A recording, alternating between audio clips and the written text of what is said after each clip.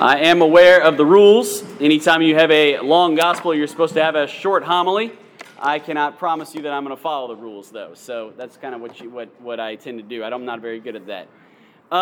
So this passage, I think we've all probably heard it multiple times. You know, this whole story of the woman at the well, and Jesus meeting the woman at the well, and basically the general theme of the story is that Jesus is nice to sinners, which is absolutely true. Very, very true. Jesus is merciful, Jesus is kind, Jesus is compassionate, and it's really kind of shown in his compassionate interaction with this rather adulterous woman at the well.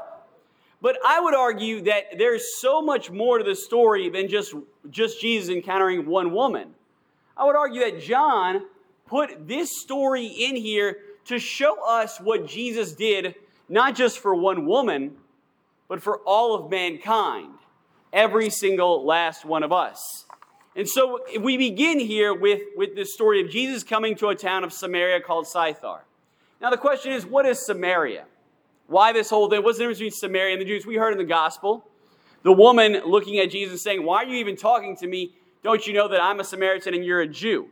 There was a real divide between the Samaritans and the Jews because the Samaritan people broke off from Judea early on, right after King Solomon separated the Holy Land. The Jews had their holy city in Jerusalem. The Samaritans had their holy city on a place called Mount Gerizim, where they would go and worship God. Now, up in Mount Gerizim was kind of like a place where they would mock the Jews, if you will.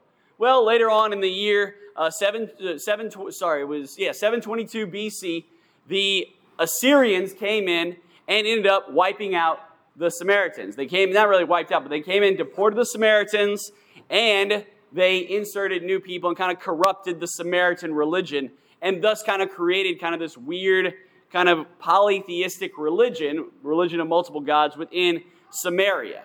And all these religions were worshipped on Mount Gerizim. So as you can tell, the Jews, who were strictly one of the few, really the only religion in the world that was strictly monotheistic, would obviously not really like the Samaritans, who were polytheistic, multiple gods. And so here we are, we have Jesus approaching a town full of polytheism, multiple gods, kind of like very, very, very anti-Jewish people. And then something happens. Jesus is tired from the journey, and he sits down at a well about noon. This seems like a very ordinary line. But there is not a single word in the Scriptures that was not placed there intentionally. Jesus, tired from the journey, sat at a well, has deep meaning. And this is what it means. By the fact that John, who's known for writing what we call high Christology, an idea that Jesus is God. In fact, what he says about Jesus at the very beginning of his gospel is that Jesus was the Word, and the Word was with God, and the Word was God. If you ever want to see very clearly in the Gospels that Jesus is God, you look at the Gospel of John. He says it very clearly. Jesus, God, same person. But he also illustrates that God became man. So while Jesus is God, he is also fully man. And what do? Men get tired at noon. That is what's very clearly stated right here. We get tired. Right about noontime, we start yawning. We start, after lunch, kind of want to take that siesta. That's kind of what's just going on right here in today's gospel. Jesus is tired from his journey. So what does he do? He sits down. All right? This ultimately is John indicating and John showing us this cool thing called the incarnation. Incarnation, where God becomes flesh, where God becomes man. And at what point in mankind does God become man? Not at the very beginning, not with Adam and Eve, not at the morning time, but when? At noontime. At the noontime of mankind, God became man. After years and years and years of salvation history, after years and years and years of the Old Testament, that is whenever God became man. He didn't rest in the morning at the well. He rested at noontime at the well. Now, so we see here the setting. This is ultimately a story about how Jesus Christ became man to save humanity. But look at where he chooses to do it. at a well. What's the significance of a well? I'm sure you might have heard this before, but a well is essentially the biblical version of a place where you pick up chicks. This is where ultimately almost every major patriarch found a wife at a well. Isaac found his wife at a well. Jacob found his wife at a well. Moses found his wife at a well. This is where, if a man wants to find a wife, all he's got to do is go to a well, a biblical well. Good luck these days. But, all he's got to do is just go to a well back in biblical times, and boom, right there, God will create a marriage covenant. A marriage, if you will. So here's the interesting thing. So we have man, God becoming man, at the new time of mankind, going to a well and meeting a woman. But here's the interesting thing.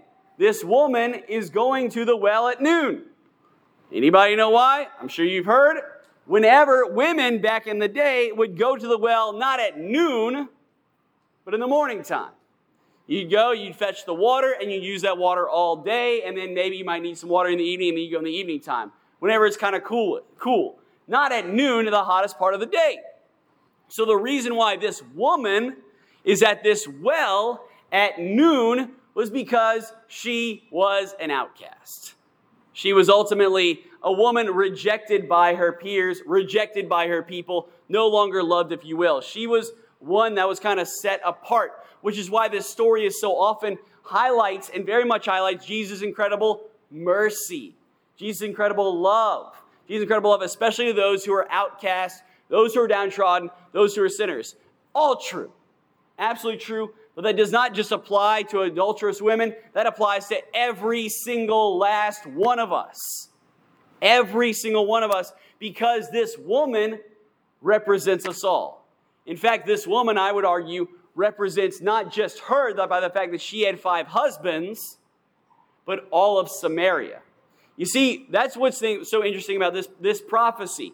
We have here this woman talking to Jesus, and Jesus says, go to your husband, essentially. He says, call your husband, and she says, I don't have a husband. And Jesus says, no, you have 5. Kind of a weird number, right? That's like kind of like world record stuff. Like, that's not an easy thing. 5 husbands right there. What does that mean? That doesn't necessarily mean, maybe she did actually have it. I don't know. I wasn't there. But this ultimately has a biblical meaning behind it. If you read 2 Kings, chapter 17, it says very clearly that the Assyrians, whenever they deported the Samaritans, inserted 5 foreign entities, and they brought with them their gods. In other words, what Jesus is pointing out is that she represents all the Samaritans with all of their different gods, all their different polytheisms. And what did they do? Where did they break off? They stopped following their one true God, their one real husband. And that's the message of this gospel today. That God descended from the heavens, became skin, dwelt among us, became tired even, suffered on a cross, died for us, so that you and I might be back in union with Him in the same way the Samaritan woman could be in union with her original husband. In other words, you and I are called to be wedded to God. You and I are called to have a singular focus in life, and that is to the Lord. But the tendency, especially this day and age, is to go and adopt all these different devotions, all of these different distractions, much like the Samaritan woman did. What does she do? She has 5 husbands. We can easily have way more than that because we have so many more foreign entities available to us right there in our pockets. With our simple stroke of the iPhone, you and I can discover foreign entities that have no business in our brains, that have no business in our lives, that have no business in our hearts. But yet they tend to affect us, draw our attention, and draw us away from who? The Lord. It is harder to be a Christian now than it was back then for just that one simple technological device. And yet, that doesn't necessarily mean it's over. What does Jesus say? He assures us, He gives us a promise of giving us water, living water, to change our hearts, to change us into the sons of God, and to ultimately be what? Be reunited with Him. which means that you and I, on the one hand, are kind of like the Samaritan woman. We're also somebody else in the story. We're the disciples. You see, my friends, the disciples go to Jesus later. And what are they doing? They're scandalized. They can't believe that he's talking to a woman at a well. He's like, what are you doing? You know, is there something you're not telling us? Is there something you're not going on? Why are you talking to this woman? And he goes on this random, weird, eschatological explanation, which means he starts talking about very heavenly things that they don't understand. The reason why he says that is because he's talking to the woman symbolized something greater. And that something greater is salvation history. My friends, after Jesus died on the cross, the story did not end there. He gave us living water by giving us the Holy Spirit, by giving us the sacraments, by giving us his body, by giving us his blood, by giving us the Holy Spirit, by confirmation, by baptism, by all of these things, filled us with the Lord, filled us with love, and then gave us and sent us out. Sent us out to do what? To reap the harvest. That is, to take what other people have done, take the work of others, and bring them to the Lord. And so, my friends, on the one hand, you and I are called to be faithful to the Lord. You and I are called, like the Samaritan woman, to be faithful to him alone. We are also called to bring people back. We are laborers in his vineyard. We are disciples, which means you and I are called and have a duty and a mission to go forth and bring people back to what we're initially called for, and that is union with Christ.